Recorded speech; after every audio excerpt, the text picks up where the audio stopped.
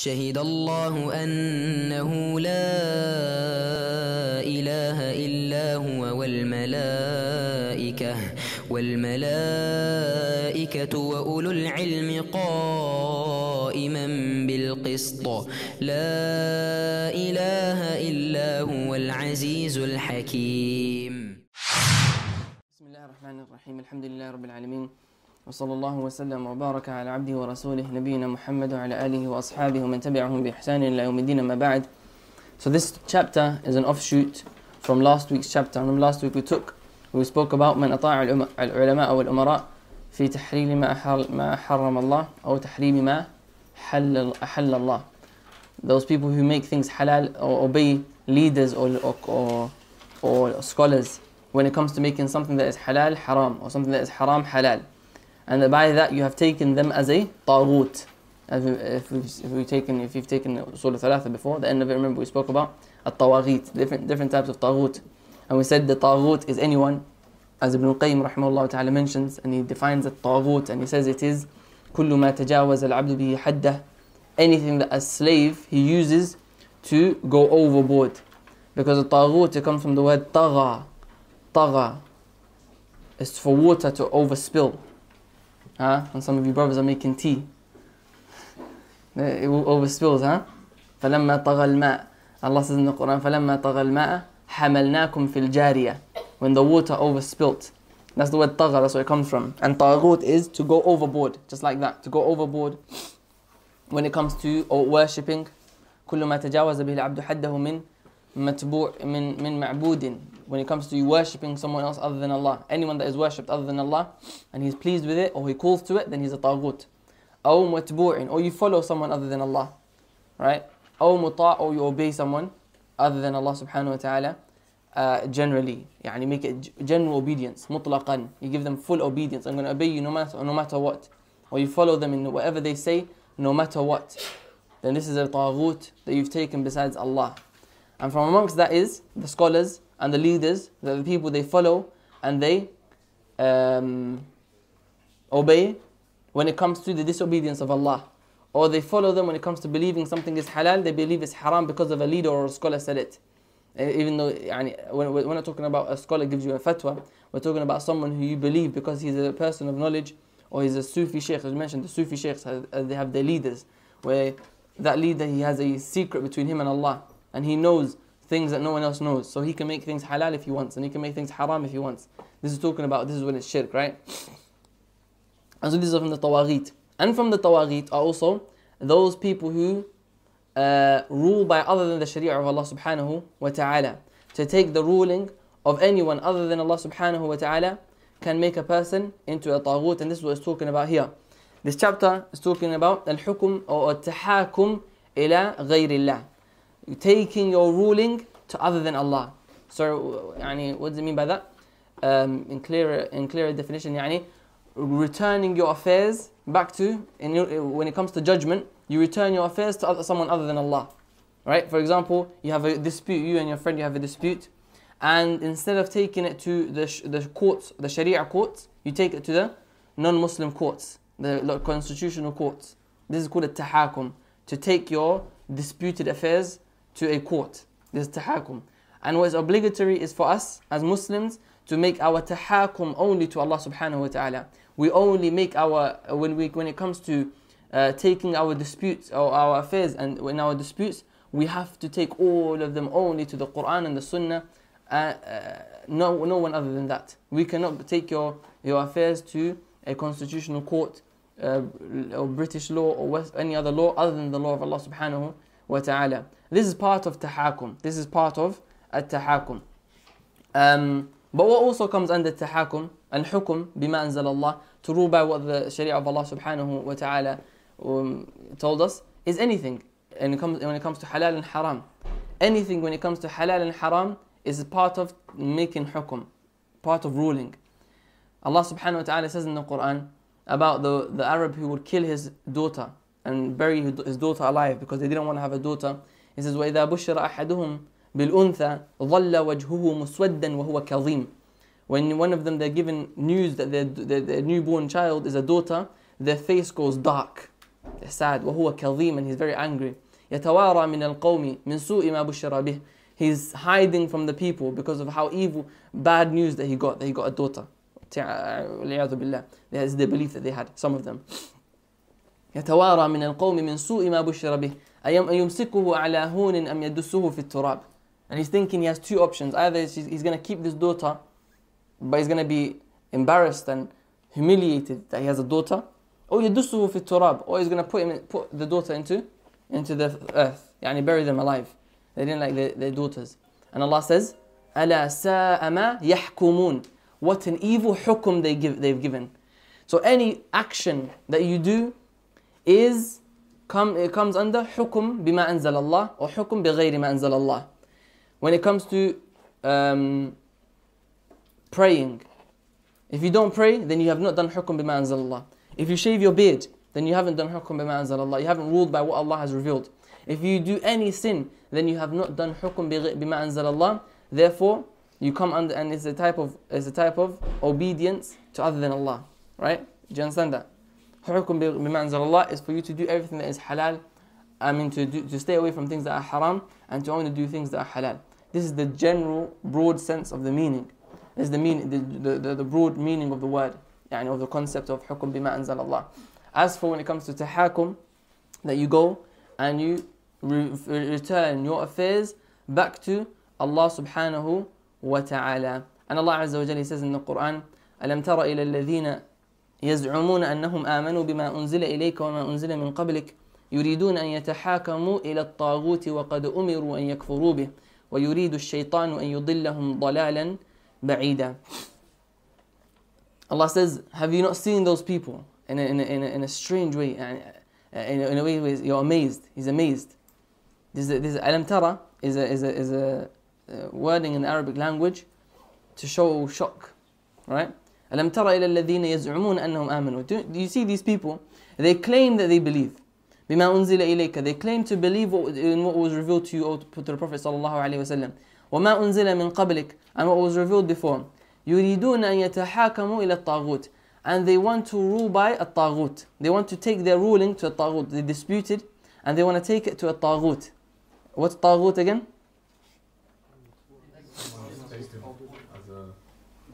Anything that's taken besides Allah as a worship or obeyed or followed, right? يريدون أن يتحاكموا إلى الطاغوت. They want to take their affairs to taghut, someone other than Allah. وقد أمروا أن يكفروا به. And you've been commanded to disbelieve in this taghut. ويريد الشيطان أن يضلهم ضلالا بعيدا. And the shaitan wants to misguide you, a far misguidance. This ayah is going to come later on, the reason for revelation, and that is that a group of the Muslims, but they were actually munafiqeen. So we don't call them Muslims, they're not Muslims, they're munafiqeen. They would go to the Jews, they had a kahin, a soothsayer, who they would go to when it comes to disputes. Amongst the Arabs, by the way, as a concept, the Arabs, their judges were the soothsayers, were the fortune tellers. That was the judge. So if they had a dispute in anything, they would go to that source, that magician, or they'll go to the soothsayer or the kahin. They'll go to him to say, what should we do in this situation where we're having a dispute, who's right and who's wrong. And the Jews, they had one. His name was Abu Burda, from I remember, Allahu A'lam. And they would go to the soothsayer. And so when some group of people who claimed to be Muslims in Al-Madinah, but in reality they were munafiqeen, they were hypocrites, they weren't really Muslims, they just claimed to be Muslim, they preferred to go to this soothsayer of the Jews instead of the Prophet sallallahu alaihi wasallam. As Ibn Abbas radiallahu anhu narrates in Tabari, brings in his tafsir, or Tabarani. Tabarani brings he narrates it. So they went to this soothsayer instead of Allah and His Messenger sallallahu alaihi wasallam. And so Allah subhanahu wa ta'ala revealed this ayah, أَلَمْ تَرَ إِلَى الَّذِينَ يَزْعُمُونَ أَنَّهُمْ آمَنُوا بِمَا أُنزِلَ إِلَيْكَ.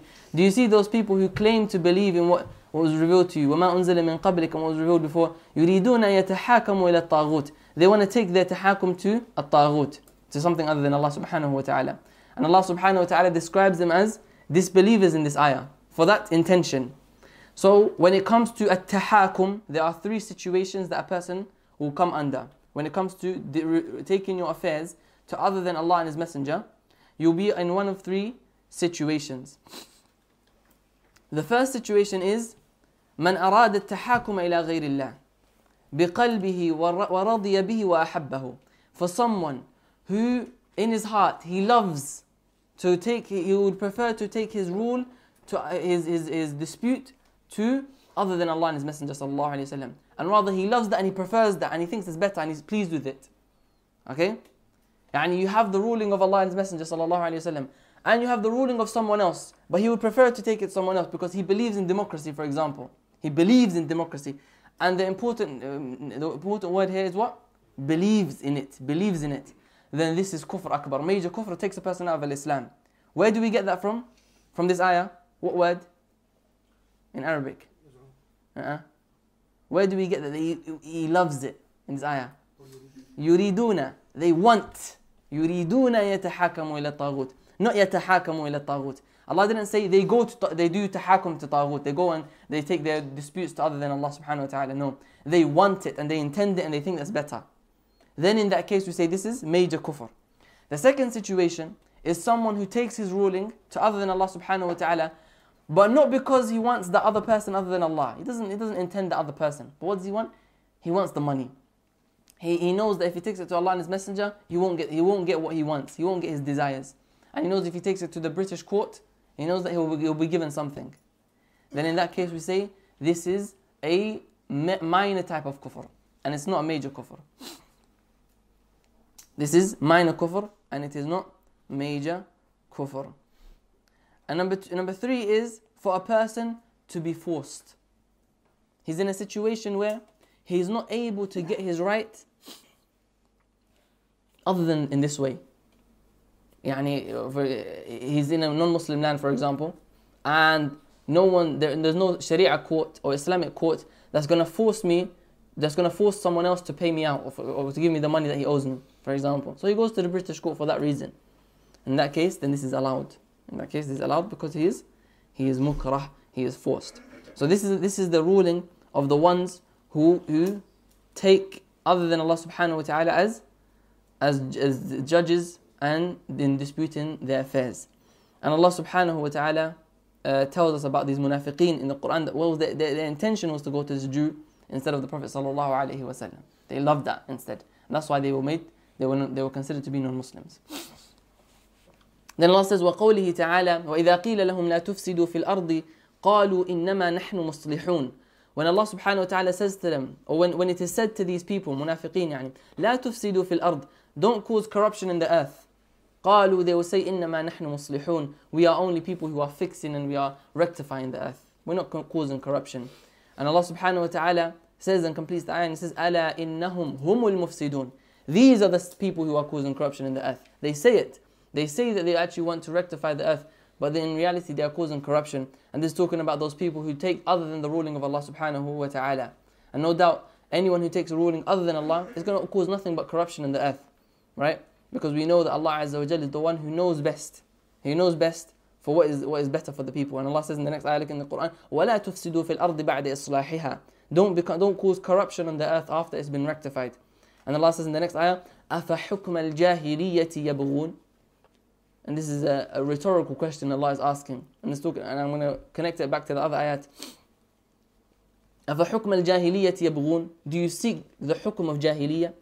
And the hukum of jahiliyyah, the ruling of jahiliyyah, and the judging that is judged from jahiliyyah is any ruling and judging other than the judging of Allah subhanahu wa ta'ala. When there's an affair between you and a husband and a wife, for example, or a house, or ownership, or land.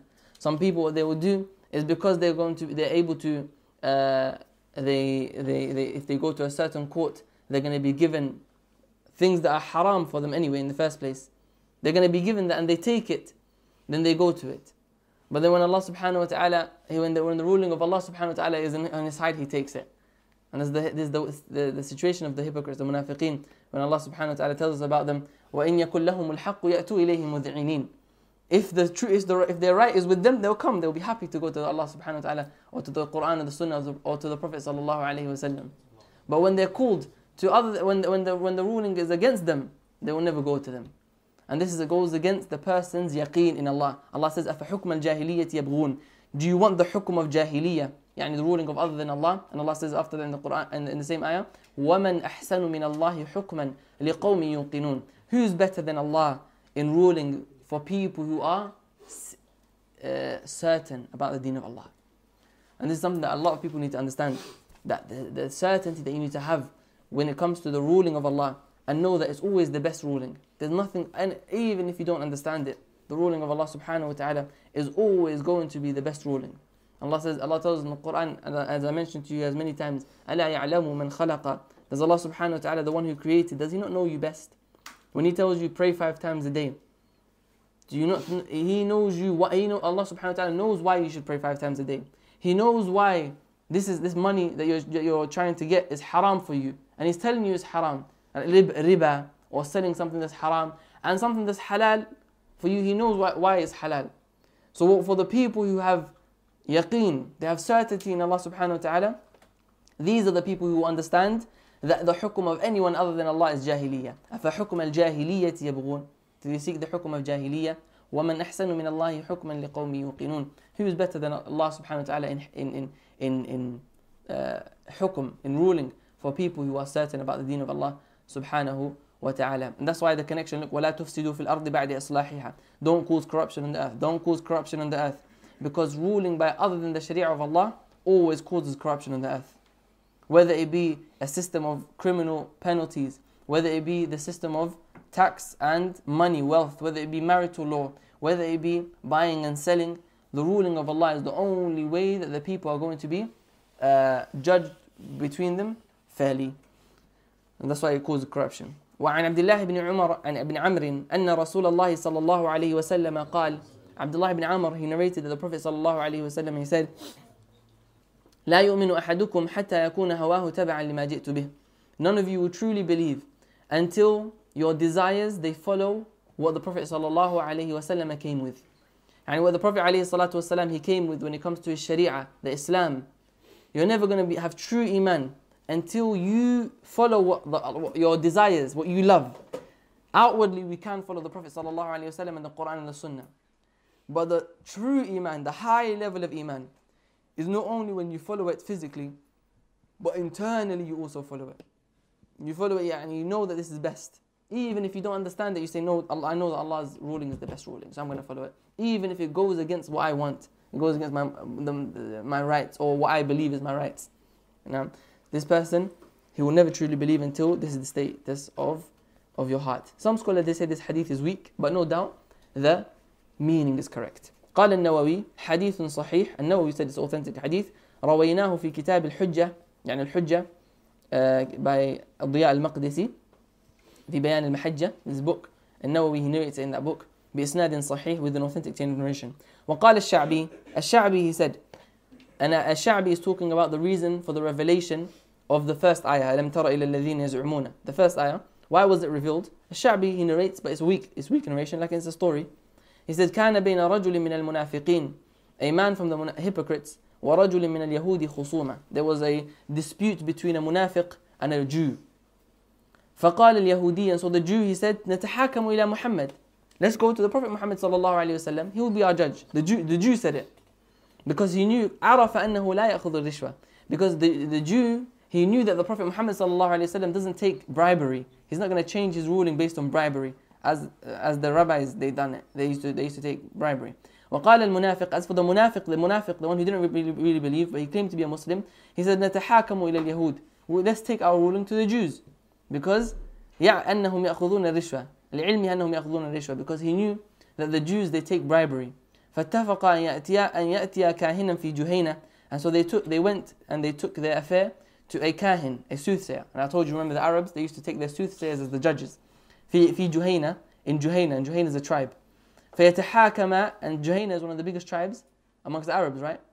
Many of the companions, Al-Juhani, that's the Juhayna. They come from there. Some of them are from Medina. Some of them are in the southern area of Arabia.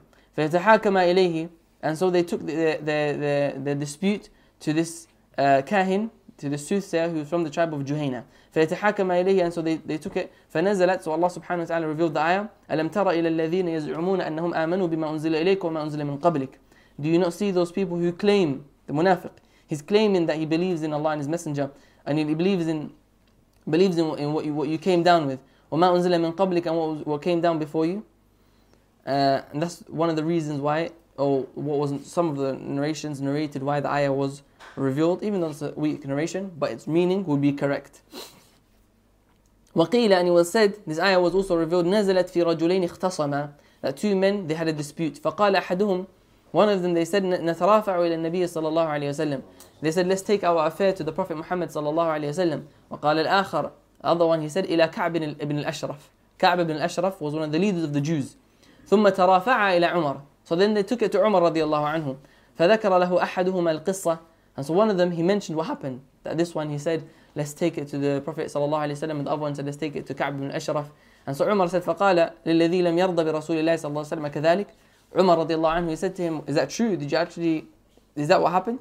You told him, let's go to Ka'b ibn al-Ashraf instead of the Prophet صلى الله عليه وسلم. فقال نعم, he said, yes, that's what happened. فضربه بالسيف فقتله. So Umar is narrated that he chopped off his head there and then. This is a weak narration, it didn't happen. And that's a weak narration. Lakin, no doubt the meaning here, again, is similar. طيب, فيه مسائل الأولى. So the point is here, returning your affairs to Allah and His Messenger sallallahu alaihi wasallam is a wajib upon every single Muslim. We have to take our rulings to the Prophet Muhammad sallallahu alaihi wasallam in every single dispute. And what is emphasized, and it's even harder in this country here today, that sometimes your right is something, and in the court they're going to give you something else. And especially, for example, in marital law, custody, when it comes to the children, for example, and this happens a lot amongst people, when there's custody for the children, that the woman or the man, instead of going to what does Allah subhanahu wa ta'ala give you, and what's the ruling that Allah subhanahu wa ta'ala gives, and what's the rights that Allah subhanahu wa ta'ala gives in the Quran and the Sunnah, they say, no, I'm going to get custody through the courts, because the courts, they'll give it to me. And they know that the Sharia can't be applied physically or applied on them in this country, because we don't live in a place where it's forced by the Sharia. So they go and they take the ruling of other than Allah subhanahu wa ta'ala, and that person is in huge danger of his tawheed. Because part of a person's tawheed is that you take your rulings in every single affair to only Allah and His Messenger sallallahu alaihi wasallam, nothing else. Especially if the other courts, they give you a certain right which goes against the right that Allah subhanahu wa ta'ala and the Prophet alayhi salatu wasalam gives you. No, I'm sorry, we had the question, sorry. Forgot. Yeah.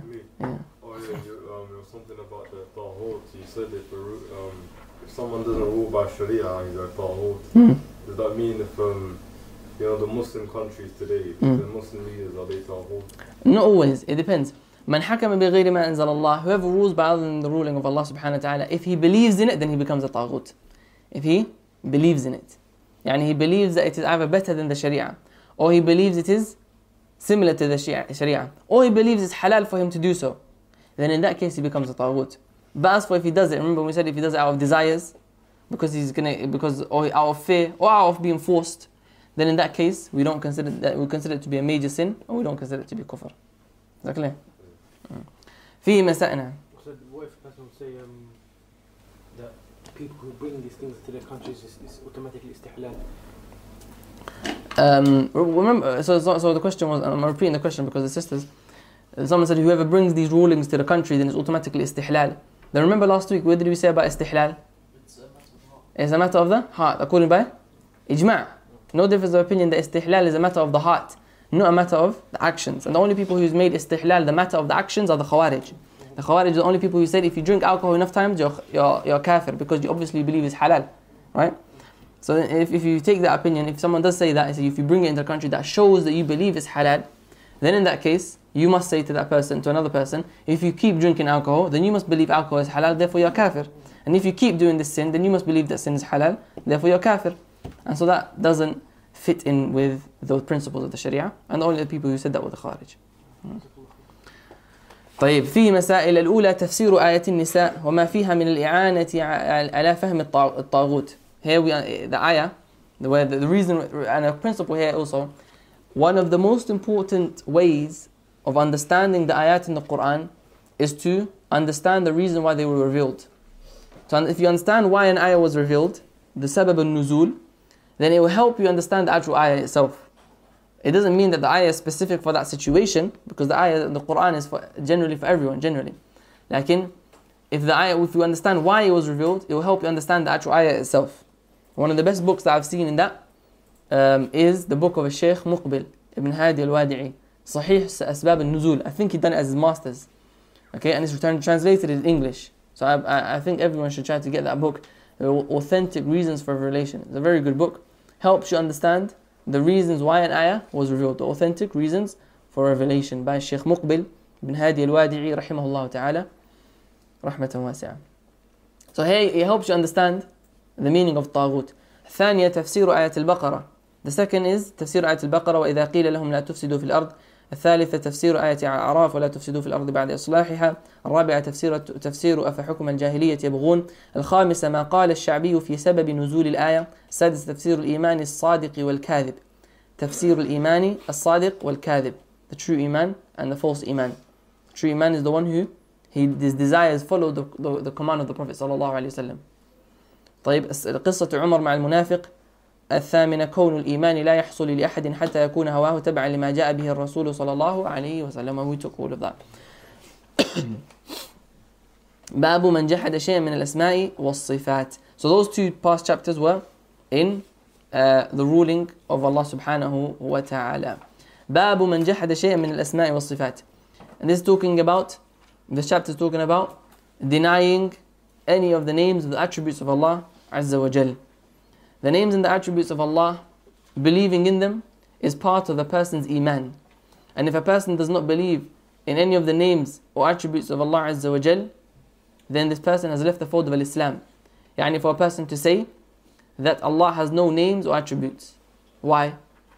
Because if someone has no names or attributes, and no characteristics, and has no name, then what is he? It doesn't exist, right? Someone describe this thing, and you say he hasn't got a name and he hasn't got any characteristics. Then you just described what? Nothing. So therefore someone who doesn't believe in the names and the attributes of Allah Azza wa Jal, he has disbelieved in Allah subhanahu wa ta'ala. And we're talking about jumlatan, generally. If he denies one or two or certain, because of ta'ween, because of a certain interpretation, or because of a certain, he doesn't believe in it because of a certain reason, then this can be major kufr and it can be a minor type of kufr. And when it comes to the names and attributes of Allah subhanahu wa ta'ala, we need to understand some principles here. The first principle is that when it comes to the al-asma' wal-sifat, the attributes of Allah subhanahu wa ta'ala, Allah tells us about them, لَيْسَ كَمِثْلِهِ شَيْءٍ. There is nothing like it. So we have to understand that there is nothing like the attributes of Allah. There is nothing like the attributes of Allah. What do you mean by that? When Allah Azza wa Jal describes Himself, and He says, for example, Ar-Rahmanu ala al-Arsh istawa. Allah has ascended, He has gone above the throne, Al-Arsh. This ascension, or this being above the throne, it is not in any way, or not in any astaghfirullah, it is not the way that a human being or any creation goes above. Rather, Allah subhanahu wa ta'ala, the way He does things is not the same as anyone else. And you will never understand how it will happen. So that's the second attribute. You will never understand how. The second principle. The way that Allah, so for example, when Allah says to Iblis, مَا مَنَعَكَ أَن تَسْجُدَ لِمَا خَلَقْتُ بِيَدَيْ. What prevented you from doing sujood to Adam, yani? To whom I created with my two hands. We say Allah has two hands, right? But the two hands of Allah is not like the hands of the human beings. They're not like the hands of the human beings. Just like we would say that the hands of the human being is not like the hand of an ant, right? An ant has different types of hands. And a clock, we say a clock has a hand, right? It's not the same as a human hand. And another animal has a different type of hand. And an animal has eyes. And an animal sees and hears. But the seeing and the hearing of other animals are not the same, just like that. And Allah subhanahu wa ta'ala is above all of that. The hands of Allah are not the same. They're the most perfect hands. And the sight of Allah is not the same. For example, the sight of Allah. Sight of Allah, how is it different to the sight of the human beings? Allah subhanahu wa ta'ala, His sight was always present. As for our sight, it was created. It was one day it wasn't there, and one day it's not going to be there. Number two, Allah's sight, He can see everything, right? Human beings, you can only see past that wall. You can't see past that wall, sorry. The ears of Allah subhanahu, or not the ears, astaghfirullah, the hearing of Allah subhanahu wa ta'ala. The hearing of Allah. Allah hears everything. Human being can't hear past a certain range. Another animal can hear Further, an animal can hear, another animal is deaf, like the snake. They can't hear anything. But the names and attributes of Allah subhanahu wa ta'ala, they're not like any of the attributes of the human beings. So you can't compare it. You can't say that my hand is like the hand of Allah.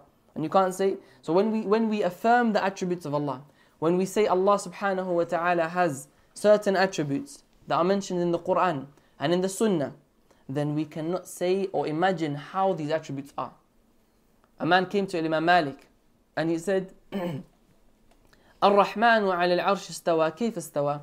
Ar-Rahman, Allah subhanahu wa ta'ala, he went above his throne. How did he go above his throne? How? Human being goes on a chair by sitting, jumping, whatever a human being does. He asked, how did Allah subhanahu wa ta'ala do it? Imam Malik, he put his head down. And this was a question that wasn't common amongst the Salaf. Because they never asked such questions. They already knew that we can't understand how. And so he put his head down and he started sweating. And then he said, Al-kayfu, al-istiwa'u ma'loom. The word istiwa, we know what it means. It means Allah went above. Wal-kayf majhul. How Allah done it, we don't know. Because how wal-kayf majhul. Was-su'alu anhu bid'ah. Asking about it is an innovation itself. Because the companions, they never asked about it. And you will never be able to understand it because you don't understand Allah Azza wa Jal himself. And then he says, وَالْإِيمَانُ بِهِ wajib, but you must believe in it anyway.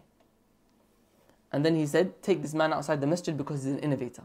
Take him out of the masjid. طيب.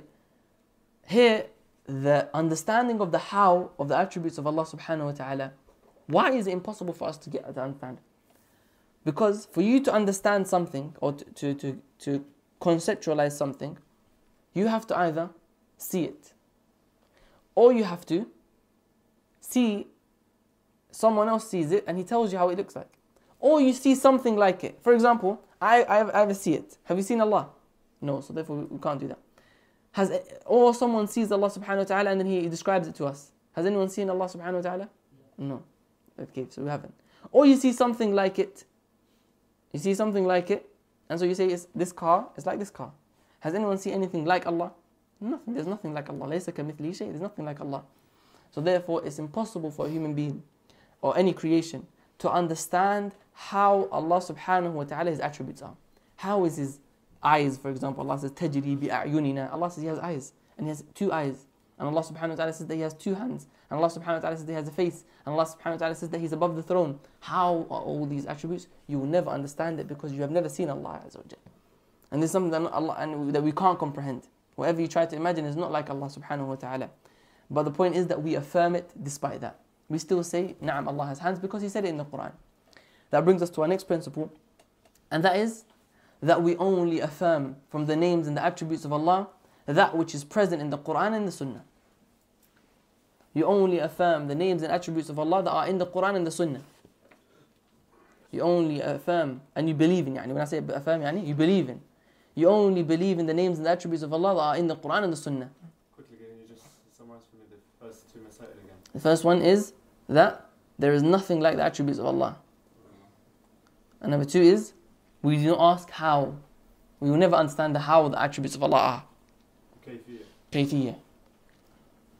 Number three is that we only affirm and believe in the names and the attributes of Allah subhanahu wa ta'ala that are in the Quran and the Sunnah. Someone can't make up something and say, Allah must have this and that. Allah must be like this and that. Right? Or another common one, which is people, they say, Allah is the best architect. Is the name from the name of Allah the architect? No. Or even though Allah did create everything. Allah is the best builder or painter or whatever, all of these stuff, all of these things, all of these names and these attributes, we do not give them to Allah Azza wa Jal unless they are found in the Quran and in the Sunnah, because this is something that is tawqifi, something that we can't understand except from Allah. No one has seen Allah for them to make up something and say that He looks like this, Allah subhanahu wa ta'ala looks like this. No, you can't see Allah subhanahu wa ta'ala. So that means we have the only way we can get that information is from who? Allah Azza wa Jal Himself, from the Quran or from the Sunnah, because the Sunnah is the revelation from Allah, right? So that is an important thing. An important thing to understand when it comes to the how of the nature of Allah subhanahu wa ta'ala is that a person will never be able to understand, again, the how of Allah. And there are many things like that you won't be able to understand how. For example, what? Something that's inside your own body, that's closer to you than anything else. What's that? Your own soul. Your soul. Allah subhanahu wa ta'ala, your soul, how is your soul? What's it made of? Do you guys know? Do you know what your soul is made of? Do you know how your soul looks like? Do you know how? Allah says in the Quran, وَيَسْأَلُونَكَ عَنِ الرُّوحِ قُلِ الرُّوحُ مِنْ أَمْرِ رَبِّي وَمَا أُوتِيتُم مِّنَ الْعِلْمِ إِلَّا قَلِيلًا. So they ask you about the soul, the ruh. What is the ruh? He said, قُلْ الرُّوحُ مِنْ أَمْرِ رَبِّي. The ruh is from the affairs of Allah subhanahu wa ta'ala. He knows it. And you have not been given وَمَا أُوتِيتُم مِّنَ الْعِلْمِ إِلَّا قَلِيلًا. You've only been given a very little amount of knowledge. Right? So your own soul, you don't know how it is. You don't know what it's made of. You don't know where it is. Where is your soul? You know where your soul is? You don't know where your soul is. You don't know exactly where it is. Some scholars, they mention certain things like, and you don't know what it's made of. You don't know how it looks like. طيب? So what about Allah subhanahu wa ta'ala? If you can't even know something that's inside you, how are you going to know Allah? Rather the sun.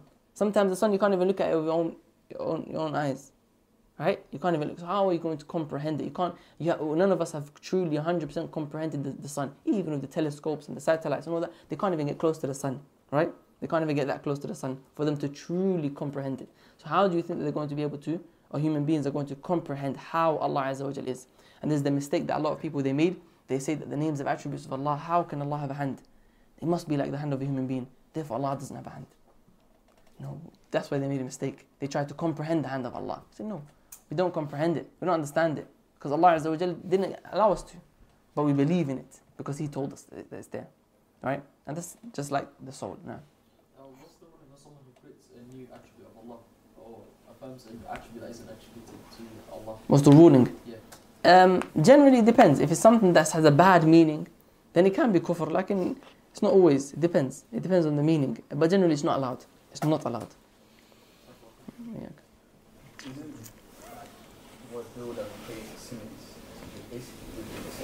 Even similes. Not allowed similes. Not even only what Allah mentioned in the Quran and the Sunnah. That's the only ones that we're allowed to affirm. So you're not allowed to translate any names and attributes? No, translate is min bab al-taqreeb. Is from the angle of making someone else understand what you're trying to say. So you're allowed in that situation. But we're talking about when it says, for example, in the Quran, for example, Allah says Al-Khaliq, He's the creator. Do we say from the names of Allah is As-Sani', which means similar to creator? It means As-Sani'. We say no. Allah subhanahu wa ta'ala, yes, He yasna', He creates. From the word Sani'. Like we don't say His name is As-Sani'. It's like we say your name is Muhammad. We don't say your name is Ahmed. Similar, right? Ahmed, the same meaning. Your name is not Ahmed. You might be Ahmed in terms of attribute. You might be. Like your name is not Ahmed. You understand? So affirming that name for Allah. As for describing the actions of Allah, Allah creates, Allah makes designs. You know, Allah designs. For example, I can design from the name of Allah, right?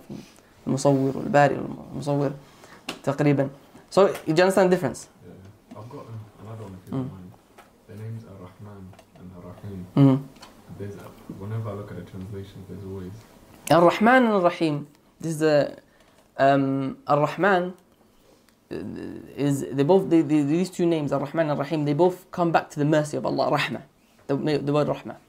But Ar-Rahman is from a different angle. In the Arabic language, you have the building of an Arabic word, and some Arabic words they're built, and because of their building, they have a certain meaning. For example, Fa'alan, anything that is built on that scale, Fa'alan, Rahman, Ghadban, Atshan, it alludes to extreme and a character inside of that person. So when we say Allah subhanahu wa ta'ala is Rahman, it means extremely merciful, very, very merciful, Rahman. And it's an attribute to Allah subhanahu wa ta'ala himself that He himself is Rahman. He has Rahmah. And as for Rahim, then again similar, the building of the word Rahim was similar to it in Arabic language like what? Kareem, right? Kareem. It is an attribute of Rahmah that is shown to the people. So it's different. So it is the action of Allah being merciful. And it is specific to the believer. Allah says in the Quran, وَكَانَ بِالْمُؤْمِنِينَ رَحِيمًا. Allah is to the believers, Rahim. So it is the showing of the mercy of Allah. So Rahman is the actual mercy of Allah in Himself, and the Rahim is the action of Allah, Him being merciful. That's the name of Allah. Do you understand the difference in that? Do you understand the difference in terms of meaning? So one of them is not towards everyone. No, Ar-Rahman, exactly. There's another difference. Ar-Rahman is for everyone. وَرَحْمَتِي وَسِعَتْ كُلَّ شَيْء. My mercy is for everyone. وَكَانَ Rahim specific to the believers. وَكَانَ بِالْمُؤْمِنِينَ رَحِيمًا. Specifically to the believers, He is Rahim. So it's not, yeah. Quickly, last question, or last two questions. Yeah. Just correct me if I'm wrong, I just want to understand. So Rahman, would it be correct to say the ism, like the noun, and then Rahim is... No, they're both noun. They're both a noun. They're both noun. But they allude to, what they point to is the action. Rahim shows the action. Rahman shows the general mercy of Allah. So Rahman يدل على الذات. يدل على الرحمة الذاتية. And then Rahim is what? الرحمة الفعلية المتعدية. That shows, that goes to other people. Okay. So if someone was called, let's say, Abdurrahman, Abdurrahim, would you be allowed to call him Rahim or Rahman? Rahim, yes. Rahman, no. So Rahim, you're allowed to say? You're allowed to say Rahim. You're allowed to say someone Rahim. Your name is Rahim. It's allowed. But you're not allowed to say Rahman. Rahman, no. Rahman is only for Allah. It has to be Abdurrahman. It has to be Abdurrahman. As for Rahim, it's allowed. Because Allah calls the Prophet ﷺ Rahim in the Quran, right? لَقَدْ جَاءَكُمْ رَسُولٌ مِّنْ أَنفُسِكُمْ عَزِيزٌ عَلَيْهِ مَا عَنِتُّمْ حَرِيصٌ عَلَيْكُمْ بِالْمُؤْمِنِينَ الرَّؤُوفُ الرَّحِيمُ. He's used to the Prophet ﷺ, he's to the believers, Rahim. So you're allowed. Rahim is allowed. Rahman is not allowed. For example, Samad is not allowed. Allah is not allowed for anyone. Like other names, some Kareem, you're allowed to say Kareem. Abdul Kareem or Kareem. Malik, Abdul Malik, you're allowed. Certain names are like that, certain names are like this. طيب, the next attribute, the next principle is that we do not do ta'wil. We do not falsely interpret, or tahrif would say. We do not distort any of the meanings of the names of Allah, or the names of the attributes of Allah. We don't distort the meanings. And what I mean by distorting is to say, like I just said before, remember someone says, Allah has eyes. I don't understand that. It can't be. Therefore the eyes that Allah, when He says, تَجْرِي بِأَعْيُنِنَا, speaking about His eyes, they don't mean His eyes, they must mean something else. Or they say Allah says He has hands and He created Adam with His own hands. So they say, no, hands doesn't mean hands here. It means power, the power of Allah. The hands mean the power of Allah. We don't distort the names and attributes of Allah. For Allah, if we understand it in the Arabic language that the Quran was revealed in, the Quran was revealed to Arabs, and it was revealed at the time to the Arabs, and it was sent down to the Arabs, not just to Arabs, for everyone. Like it was sent down at the time to Arabs in the clear Arabic language, بِلِسَانٍ عَرَبِيٍّ مُبِينٍ, clear Arabic language. It was sent down like that. And then, it was revealed in that language.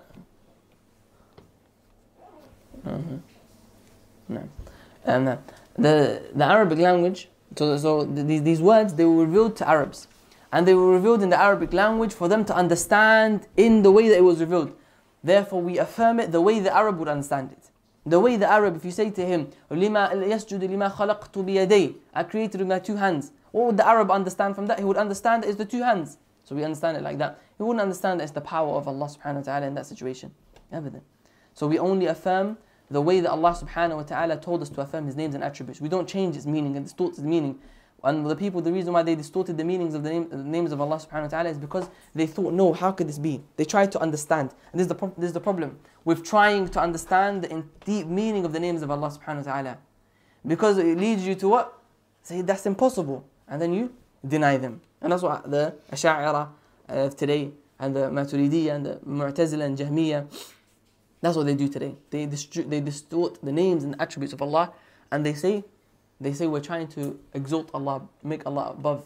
Allah can't have hands, He's above that. Allah told you His names and attributes, and you're saying Allah is above what He told you. طيب. This is that next principle. Is that clear? Someone said the sisters, some people are talking, so please try to keep quiet, inshallah. نعم.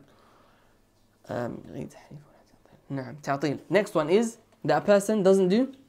The next principle is that we do not do ta'til, which is a concept that some people they do, which is they say because again it all stems back to, and it goes back to them not understanding the name of attributes of Allah. They say, how can Allah have this? How can that happen? It's impossible. How? So what do? They say this ayah, when it said Allah subhanahu wa ta'ala has such and such attribute, we say these words yad, the words yad, it doesn't mean anything. It doesn't mean anything. We don't understand it. That's what they say. Negating it, negating it. And not just negating it, negating its meaning as well. يعني they say, they call it tafweed. They say that when Allah says لِمَا خَلَقْتُ بِيَدَيْ, I created with my own two hands, what does yaday mean? It means two hands, right? They say yaday doesn't mean two hands, but we don't know what it means. It's like alif lam mim. Kaf ha ya ain sad. Alif lam mim sad. Do you know the meaning of that? No. They say just like that. That's what they say. نعم, they do tafweed of the meaning, المعنى والكيف. The meaning and the how. Okay, as for the Ahlul Sunnah, what do Ahlul Sunnah say? We know the meaning, but we don't know the how. So we do tafweed of the how. So when we see that from the Salaf, when they say, وَالْكَيْفُ غَيْر مَعْلُوم, we don't know the kayf, we don't know how. We do tafweed. What do they mean by that?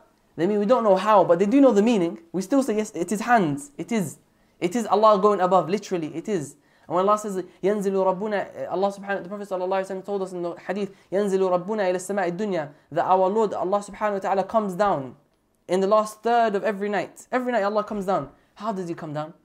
We say He comes down literally, but we don't know how. They might ask a question, and this is an amazing thing about Allah Azza wa Jal, to make you understand how. You're never going to understand how. Someone may say to you, as a shubha, might say to you, okay, Allah comes down, but you said Allah is above the throne. How can Allah be above and below at the same time? What's the answer to that? You don't know Allah. Allah is above and below at the same time.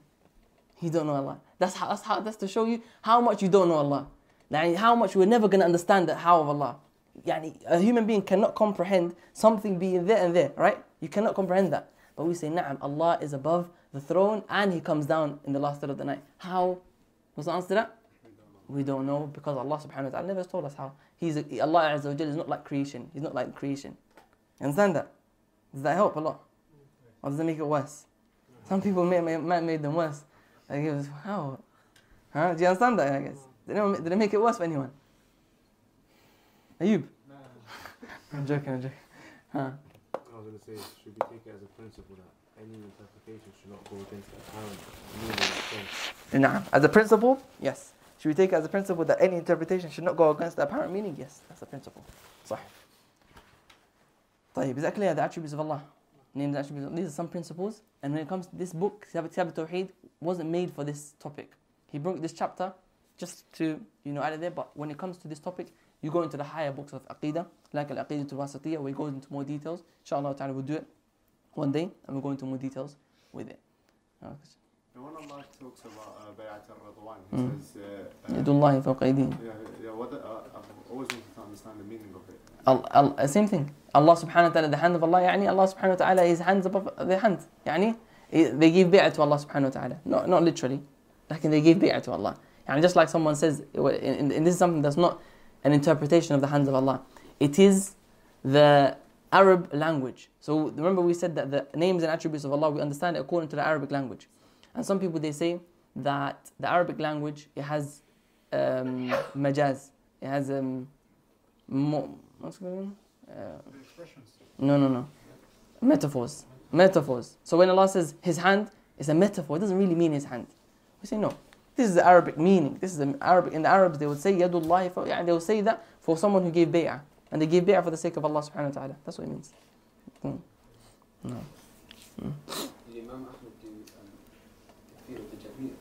Yeah, the Jahmiyyah, all of the Salaf, they made takfir of the Jahmiyyah. So what's the difference between the Ash'ari? Now the Jahmiyyah, they had many different things when it comes to their belief. Their belief wasn't just asma al-sifat. Their wrong belief wasn't just names and attributes of Allah.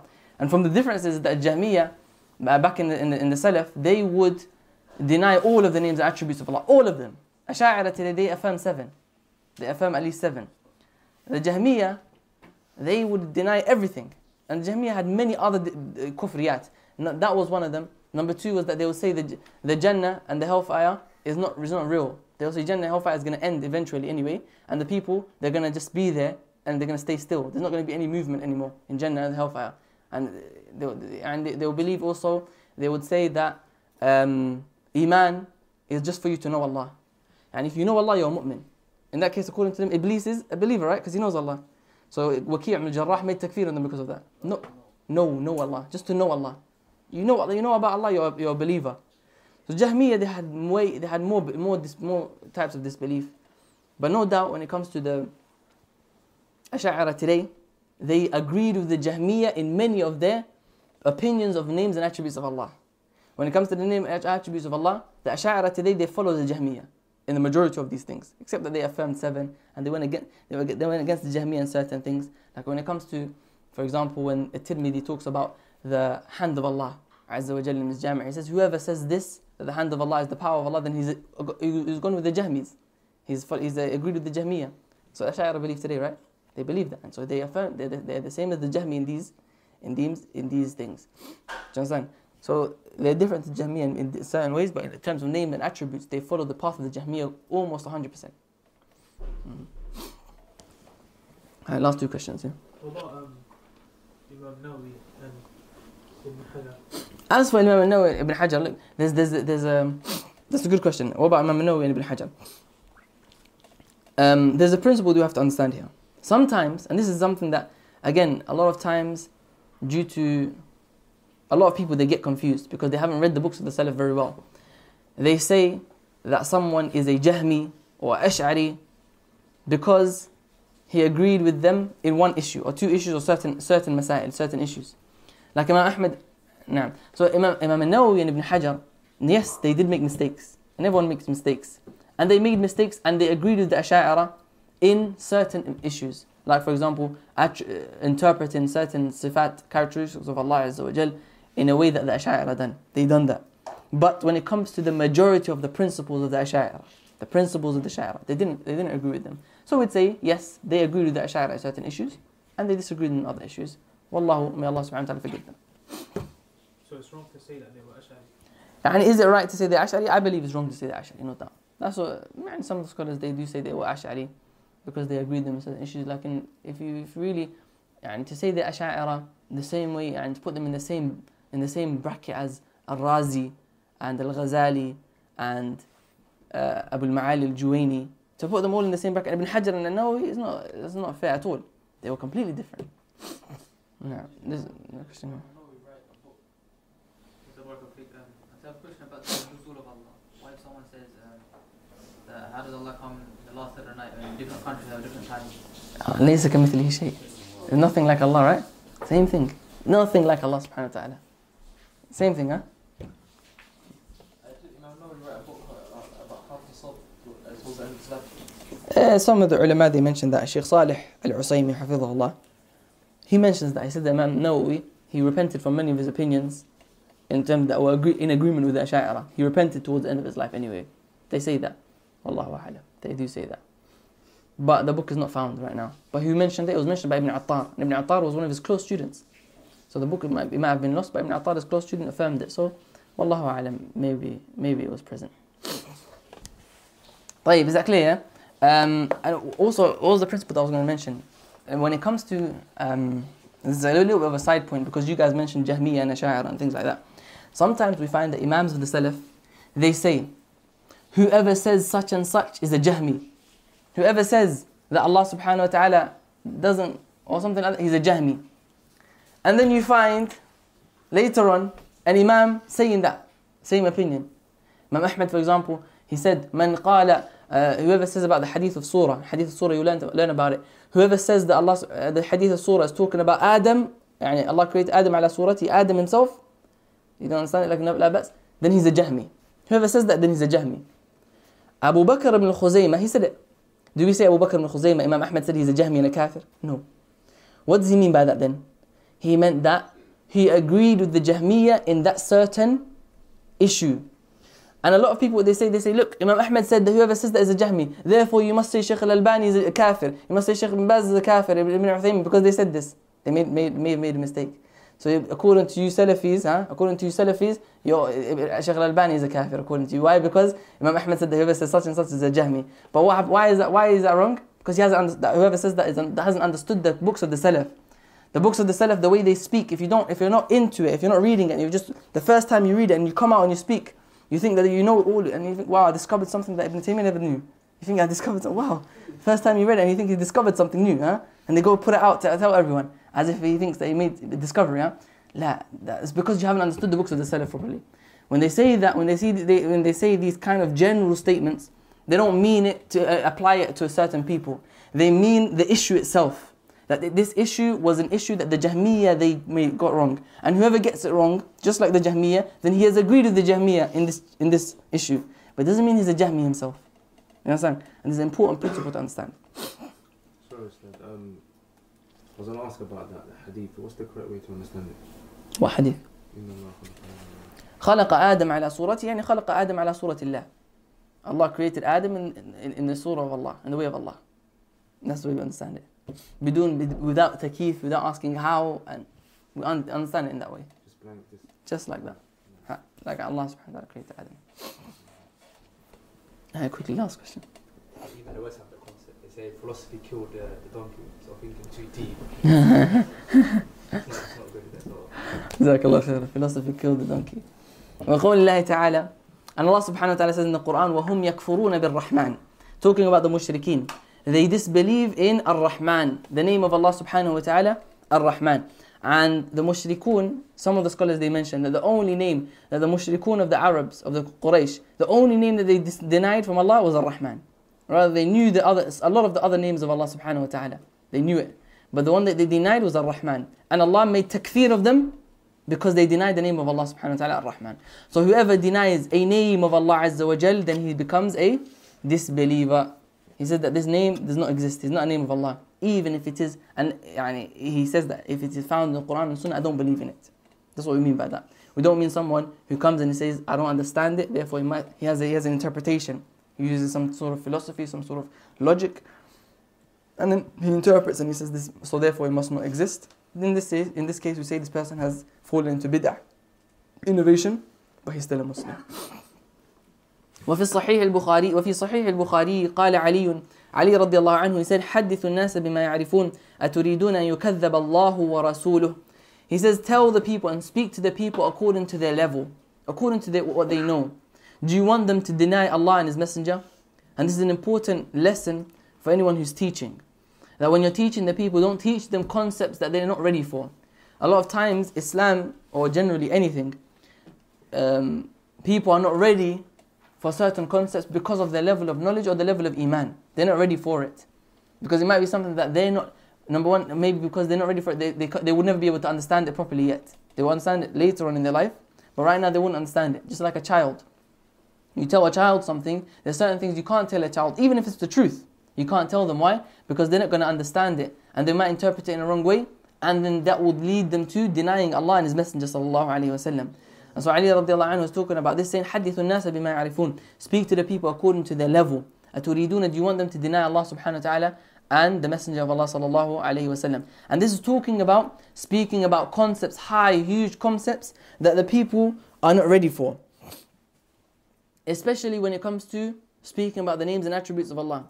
A mistake that a lot of people do is that when they first teach a brand new student about the names and attributes of Allah, what do? They go into the arguments of the other side in deep detail. And then they go to the arguments, and then they refute the argument of Ahlul Sunnah. And what would they have done sometimes? They will expose that person to a shubha, to a doubt that they can't answer. And then when you answer it for them, it wasn't convincing. So you gave them a doubt, they understood the doubt but didn't understand the answer. Right? And this is a huge mistake that a lot of people do when it comes to teaching people about the names and attributes of Allah subhanahu wa ta'ala. Right? So that's why a person should try to stick to speaking about what Ahlul Sunnah they believe about it. The principles of Ahlul Sunnah when it comes to it. And that best if you give one or two examples just to make it understandable. But as for going into huge details about philosophy and these concepts, why the Jahmiyyah and these people, they refuse the name of attributes of Allah, then no doubt these people don't think that these people were like, no doubt their arguments are very dim-witted, and you can see it's from shaitan. Like, they were human beings, just like us. And if they were deceived, another person can be deceived, right? The human beings as well. May Allah subhanahu wa ta'ala keep us firm.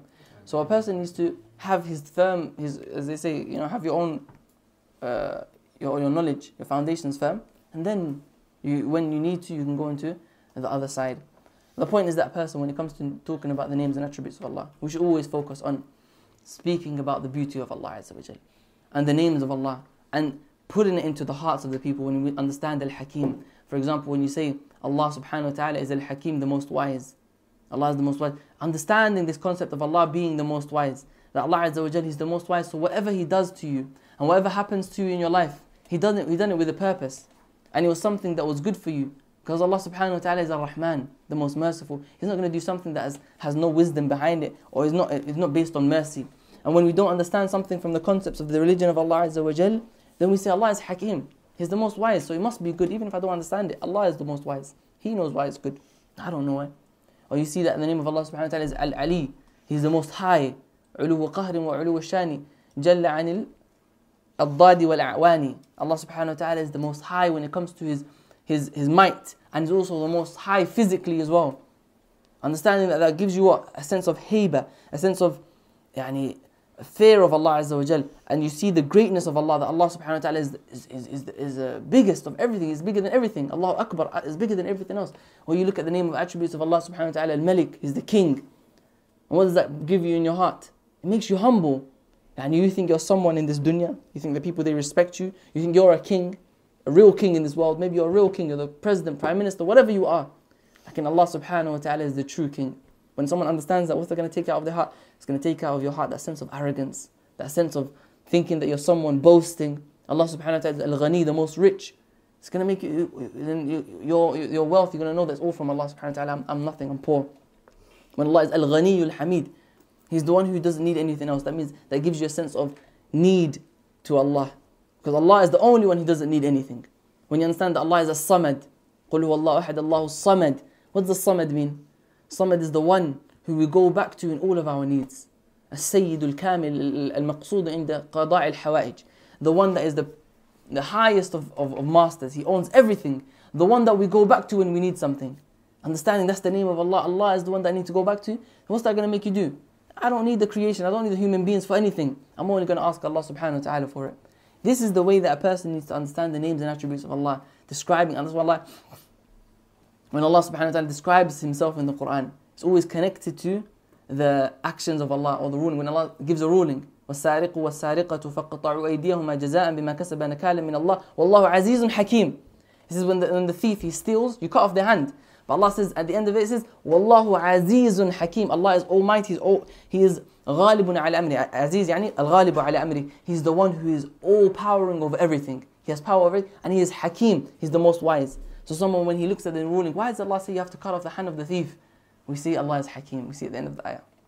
So this is the way that a person needs to really contemplate and understand the names and attributes of Allah. And this is not the time for it, the book for it. But inshallah ta'ala, I hope that you guys do go home and take this concept back and try to indulge yourself and contemplate and think about the names and the attributes of Allah and how that affects you in your life. And that's the actualization of the hadith of the Prophet sallallahu alaihi wasallam when he said, لِلَّهِ تِسْعَةٌ وَتِسْعُونَ اسْمًا. Allah has 99 names. مَنْ أَحْصَاهَا دَخَلَ الْجَنَّةِ. He doesn't have only 29 names, he has 99 names. Sorry. Allah has 99 names. Not only 99, He has more, like He has 99 as well. 99 names. Whoever, man ahsaha, what does it mean, man ahsaha dakhala al-jannah? Whoever enumerates it, or he will enter into Jannah, he memorizes them and acts by them. Acts by these names of Allah. Understanding, what do you mean by acting by it? You understand the name of Allah and you act accordingly. Understand the name of Allah and you act accordingly. When you understand Al-Malik, Al-Quddus, Al-Salam, Al-Mu'min, Al-Muhaymin, Al-Aziz, Al-Jabbar, Al-Mutakabbir, all of these things. When you see the name Al-Mutakabbir, the arrogant, that Allah subhanahu wa ta'ala is the one who has Al-Kibr. Al-Kibr. Kibr is amongst human beings, is it good or bad? Bad. Like in Allah, He deserves it. He's allowed to have it. In the hadith, He said, Al-Kibr, He said, Al-Jabarut, or He says, Wal-Kibru ridai. Kibr is my overgarment. Man naza'ani fiha, whoever tries to take it off me, meaning, whoever tries to be arrogant on this earth, I will punish him with the hellfire, because I'm the only one who's allowed to have kibr. No one else, only Allah. So understand that. What does that do to you? It makes you humble.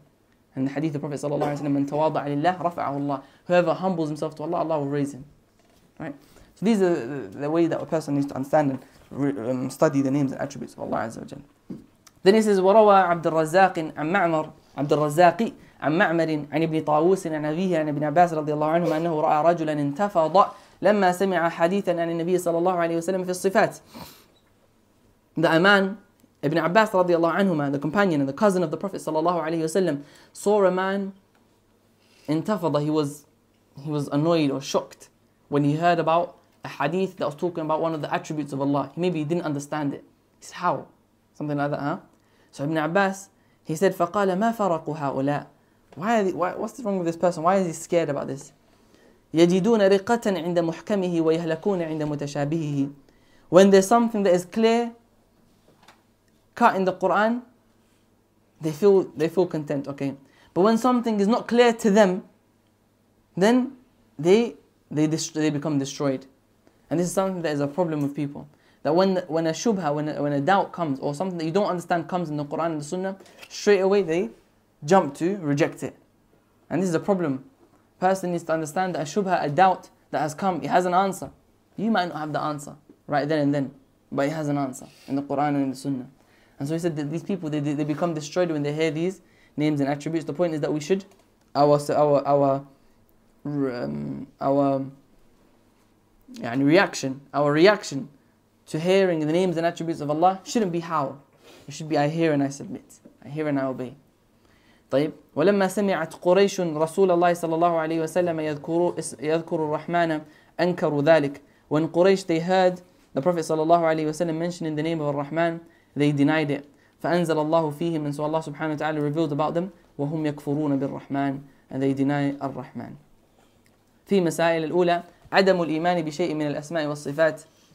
يعني if someone doesn't believe in the names and attributes of Allah, then no doubt that's a huge sin. الثانية تفسير آية الرعد. الثالثة ترك التحديث بما لا يفهم السامع.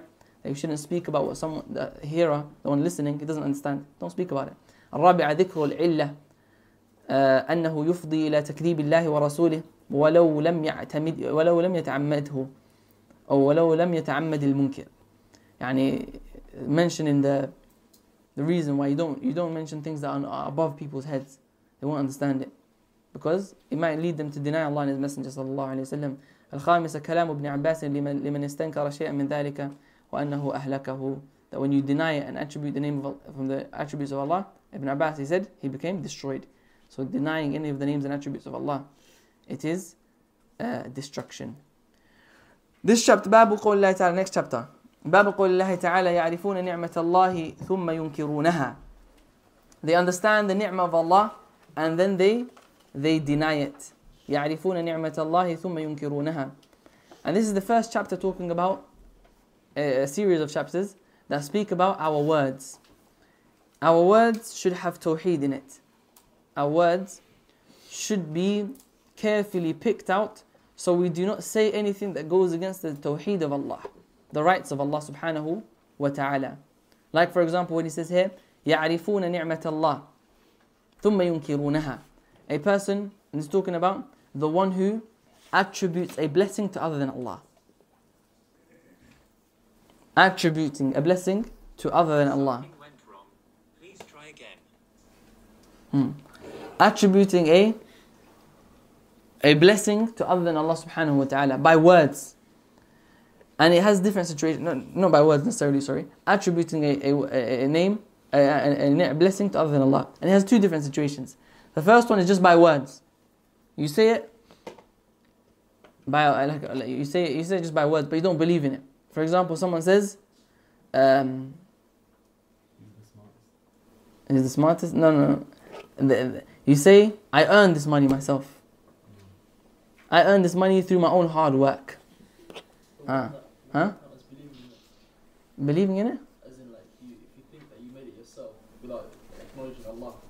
Saying it, I'm talking about. Just the word. We're talking about just the word. So the first situation is for someone just to say that. He said, I made the money myself. Right? Or you said, هذا بشفاعة آلهتنا. يقول لولا فلان لم يكن كذا. Or you say, if it wasn't for you, this wouldn't have happened. If it wasn't for you, it wouldn't have happened. Or if it wasn't for so and so, this wouldn't have happened. You're attributing this blessing to you, to that person. Then this is a sin. It's not allowed.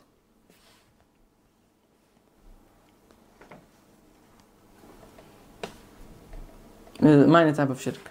Okay? And the second type is a person to say it whilst believing that it wasn't from Allah, it was from himself. He says it and he doesn't believe it's from Allah. He says, this wealth, I earned it myself. And meaning it wasn't from Allah, it was from me. هذا لي وما أظن الساعة قائمة. For example. So I heard a person saying here,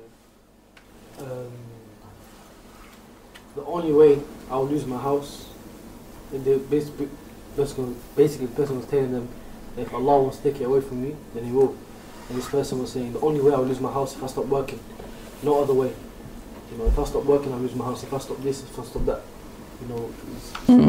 This is dangerous. Yeah, there's dangerous territory to say that if I stop working, then I will lose my house.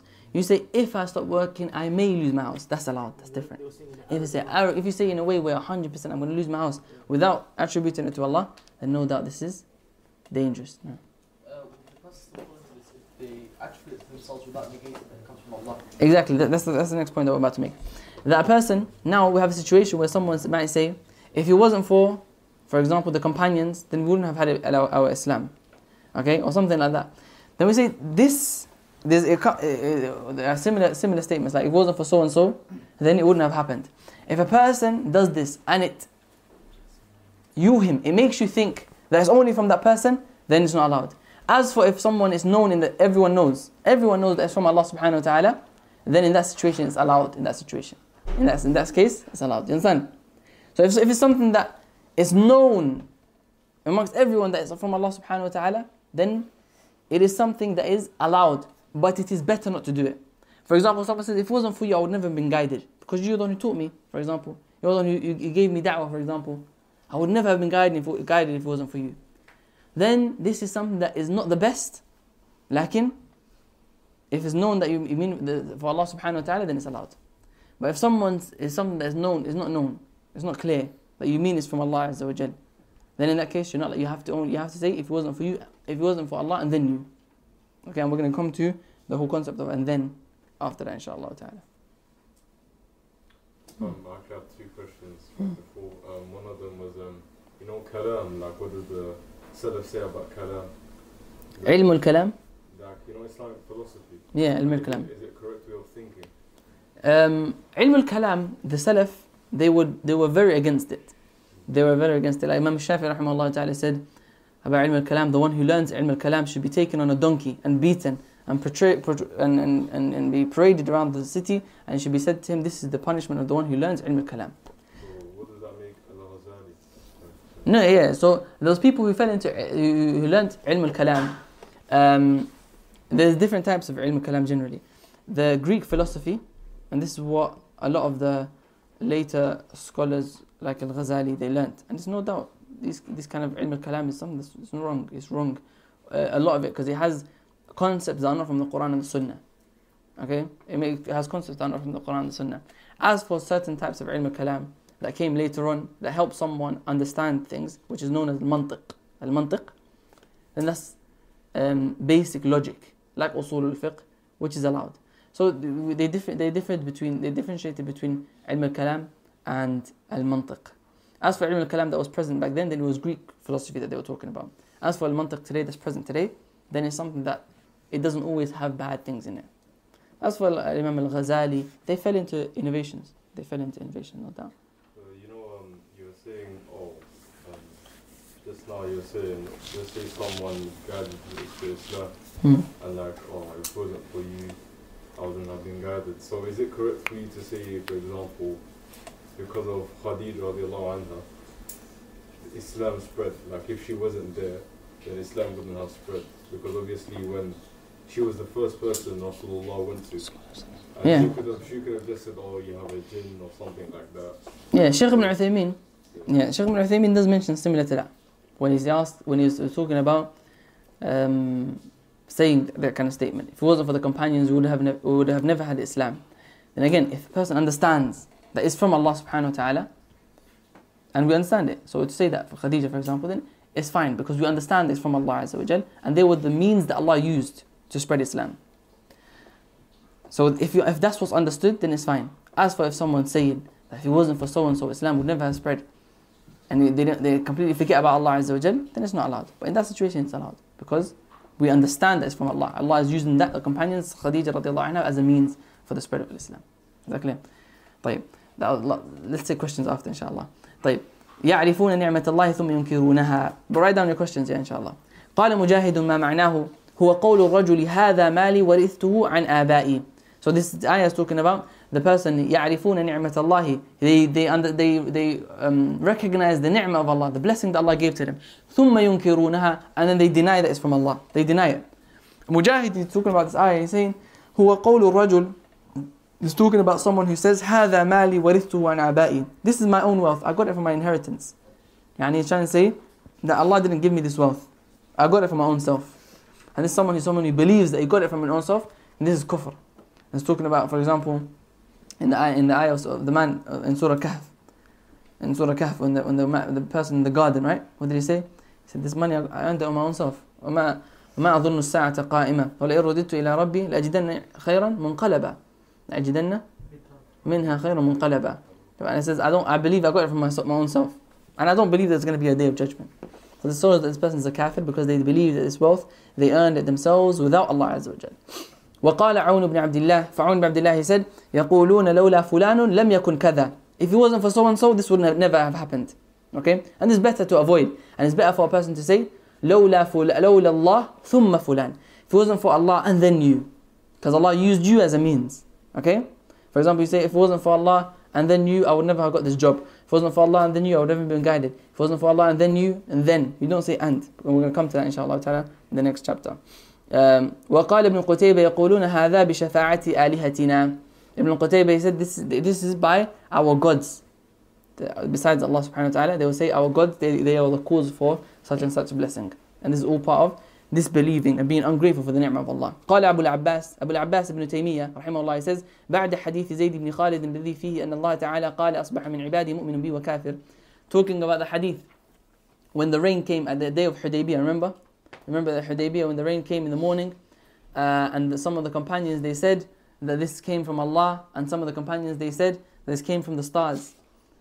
And then, so they attributed a blessing to who? To the stars, right? To other than Allah. So he says, وَقَدْ تَقَدَّمَ وَهَذَا كَثِيرٌ فِي الْكِتَابِ وَالسُّنَّةِ. This prohibition of attributing a blessing to other than Allah, it comes a lot in the Quran and the Sunnah. يَذُمُّ سُبْحَانَهُ مَنْ يُضِيفُ إِنْعَامَهُ إِلَى غَيْرِهِ وَيُشْرِكُ بِهِ. Allah subhanahu wa ta'ala, He dispraises the one who attributes a blessing to other than Him, and he does shirk with Him.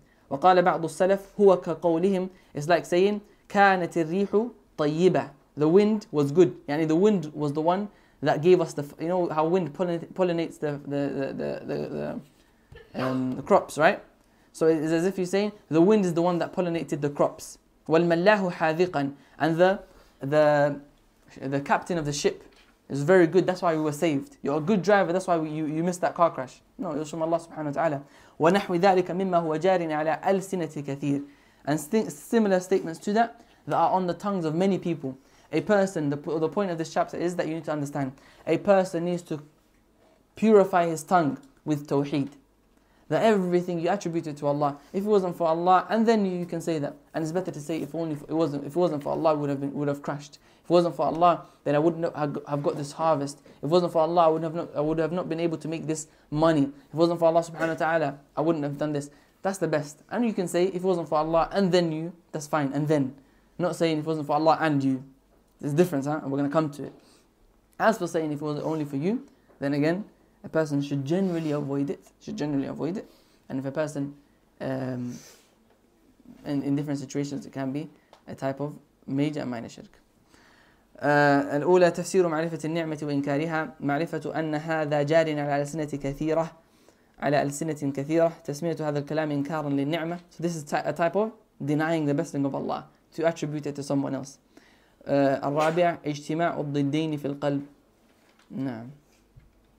اجتماع الضدين في القلب يعني a person can have, he understands the ni'mah of Allah and he also rejects it in the heart, in the same heart. He understands and he knows from Allah, but similarly, not in the same heart, sorry. نعم, in the same heart. He understands the ni'mah of Allah, but he still denies it on his tongue. And this next chapter is also similar. We'll take one more chapter, huh? You guys are tired.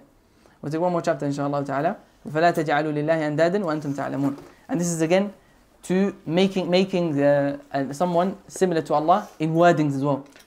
So making with Allah rivals. Al-andad is the plural of the word an-nid. An-nid is a rival with Allah. And it comes from al-musawah. Is to make someone similar to Allah. So you make him as a rival and you make him similar to Allah subhanahu wa ta'ala. You make someone on the same level as Allah. Whether it be in your actions or whether it be in your speech. Actions and such as what?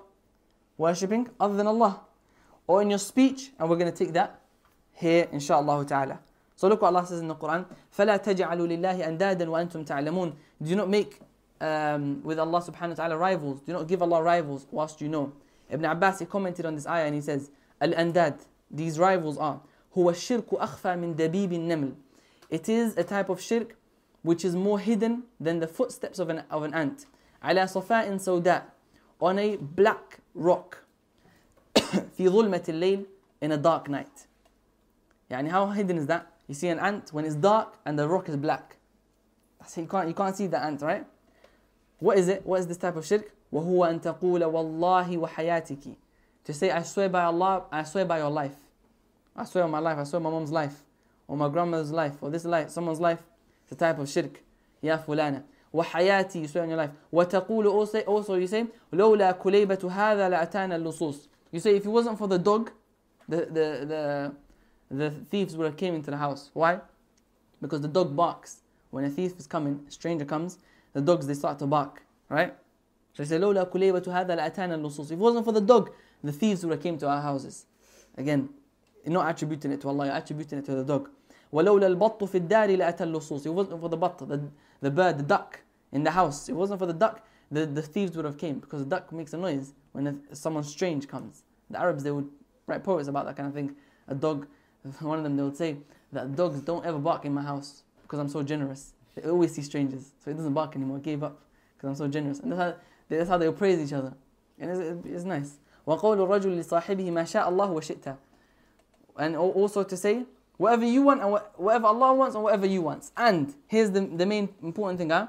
You say whatever you want and whatever so and so wants. But what you can't say is, مَا شَاءَ اللَّهُ ثُمَّ شِئْتَ. What Allah wants and then what you want. And that's allowed. As for making Allah, saying Allah and this person is the same, then it's not allowed. وَقَوْلُ الرَّجُلِ لَوْلَ اللَّهُ وَفُلَانٍ. Or to say, if it wasn't for Allah and you. If it wasn't for Allah and you, I would have died. Now you say, if it wasn't for Allah, then you. Then it's allowed. And then he says, ولا لولا الله. He says, لا تجعل فيها فلانا هذا كله به شرك. Don't mention someone else with Allah in that context. This is all the type of shirk. هذا كله به شرك. Remember we said هذا كله به or به شرك. به كفر is a type. What type of shirk and kufr? Minor kufr. به شرك به كفر is always the type of minor shirk, minor kufr. رواه ابن أبي حاتم من التفسير. وعن عمر بن الخطاب رضي الله عنه أن رسول الله صلى الله عليه وسلم قال من حلف بغير الله فقد كفر أو أشرك. Another type of shirk, or to make someone equal to Allah, is to swear by other than Allah. I swear on my mom's life, I swear on someone's life, I swear on this, I swear on that. This is the type of shirk.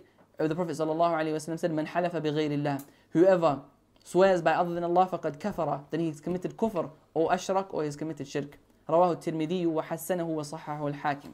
وقال ابن مسعود لأن أحلف بالله كاذبا أحب إلي من أن أحلف بغيره صادقا. Ibn Mas'ud, he said, for me to swear by other than Allah,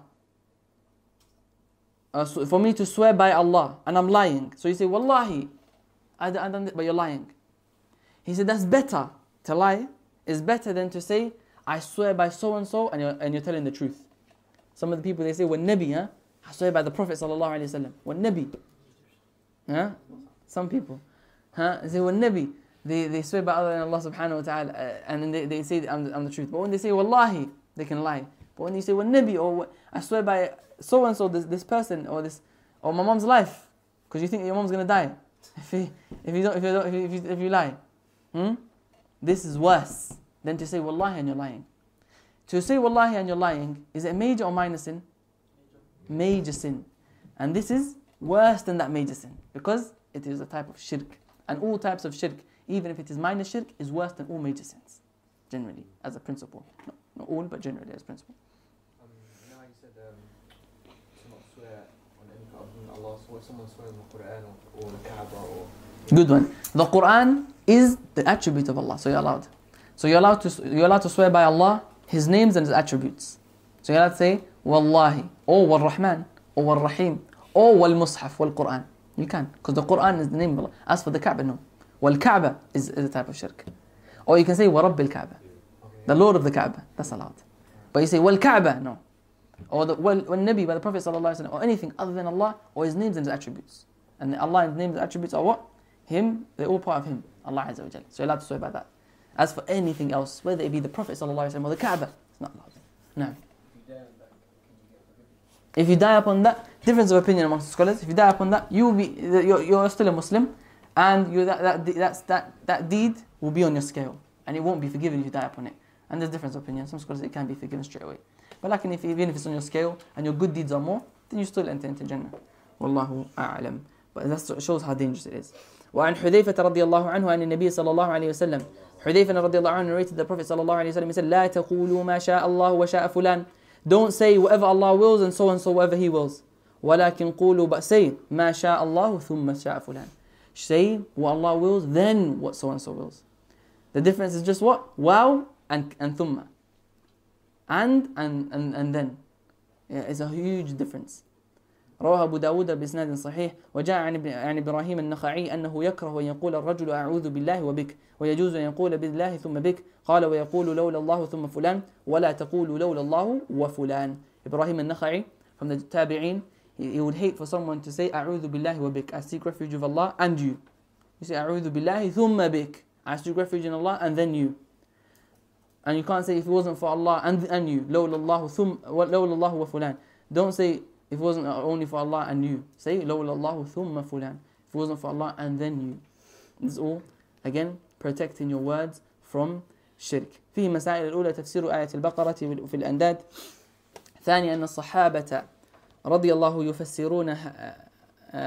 يفسرون الآية النازلة في الشرك الأكبر أنها تعم الأصغر. So this ayah is talking about major shirk, but here he spoke about minor shirk in it. ثالثا أن الحلف بغير الله شرك. That swearing by other than Allah is a type of shirk. الرابع أنه إذا حلف بغير الله صادقا فهو أكبر من اليمين الغموس. To swear by other than Allah whilst you're telling the truth is worse than to swear by Allah and lie. الخامسة الفرق بين الواو وثم في اللفظ. The difference between واو and ثم. So the point here is what? That a person, a Muslim, needs to purify themselves from the words that they say. Every word that you say, check it. How do I say? Allah tells us in the Quran, وَقُلْ لِعِبَادِي يَقُولُ الَّتِي هِيَ أَحْسَنُ. Allah says, say to my slaves, say التي. التي, if you understand the Arabic language, normally it would be الذي. But here he said التي, why? Because it's going back to al-kalima, the word. So قُلْ الْكَلِمَةِ الَّتِي هِيَ أَحْسَنُ, not just the sentence. Say every word that is the best. Pick out every word. Don't just pick out every sentence. Pick out every single word and make sure that the word that you say is the best. وَقُولُوا لِلنَّاسِ حُسْنًا. Say good to the people. Only say good. And there's a lot, especially when you grow up in a non-Muslim area, not just, to be honest, even today, amongst Muslim cultures, these type of words of shirk are very prevalent. So a person of tawheed needs to purify themselves from it and purify their families from these types of words. For example, people saying, I swear, or I swear down. Yeah. Is that allowed? Yeah. I was talking to a brother the other day. I swear down. What does that mean? What does that swear down mean? What are you swearing by? Down. Now I want to know because I checked the Urban Dictionary and it didn't tell me. I want to know what it means. So you have to give a ruling to it, right? What does it mean? Because if someone says, I swear, it's allowed. You're allowed to say, I swear I didn't do it. I swear I done it. You're allowed to say that. But I say, I swear down. What does down mean? I think it's just like an emphasis. You just swear. It's just an emphasis. So I swear, but down just like an emphasis. Like I'm swearing like Sakid. Yeah, that's basically what it is. Because I don't know, I thought it was like, I swear down. Because you know what they say, I swear, my mother's grave. I thought down was the grave. The grave is down on the floor. I always say swearing down shit. I don't know, but because when my family members say it, whenever they say I swear down, I say swearing down shit. But I know that is dangerous. You shouldn't say it. A person should be scared of it because you don't know what it means, exactly where it comes from. And even then, swearing by other than Allah, don't swear by anything other than Allah. So even those words, saying that kind of word, be careful of it. Be diligent when you speak. Make sure that you don't enter any shirk in your speech. Don't speak bad about Allah Azza wa Jal. Barakallah feekum. If the sisters has questions, send it over. Sometimes sisters, they have questions and they send it over and then I finish the questions and then there's more questions after the lesson. The lesson's finished. So send all of them over inshallah ta'ala. Barakallah feekum. Wallahu a'lam wa sallallahu ala nabiyyina Muhammad wa ala alihi wa ashabihi أجمعين.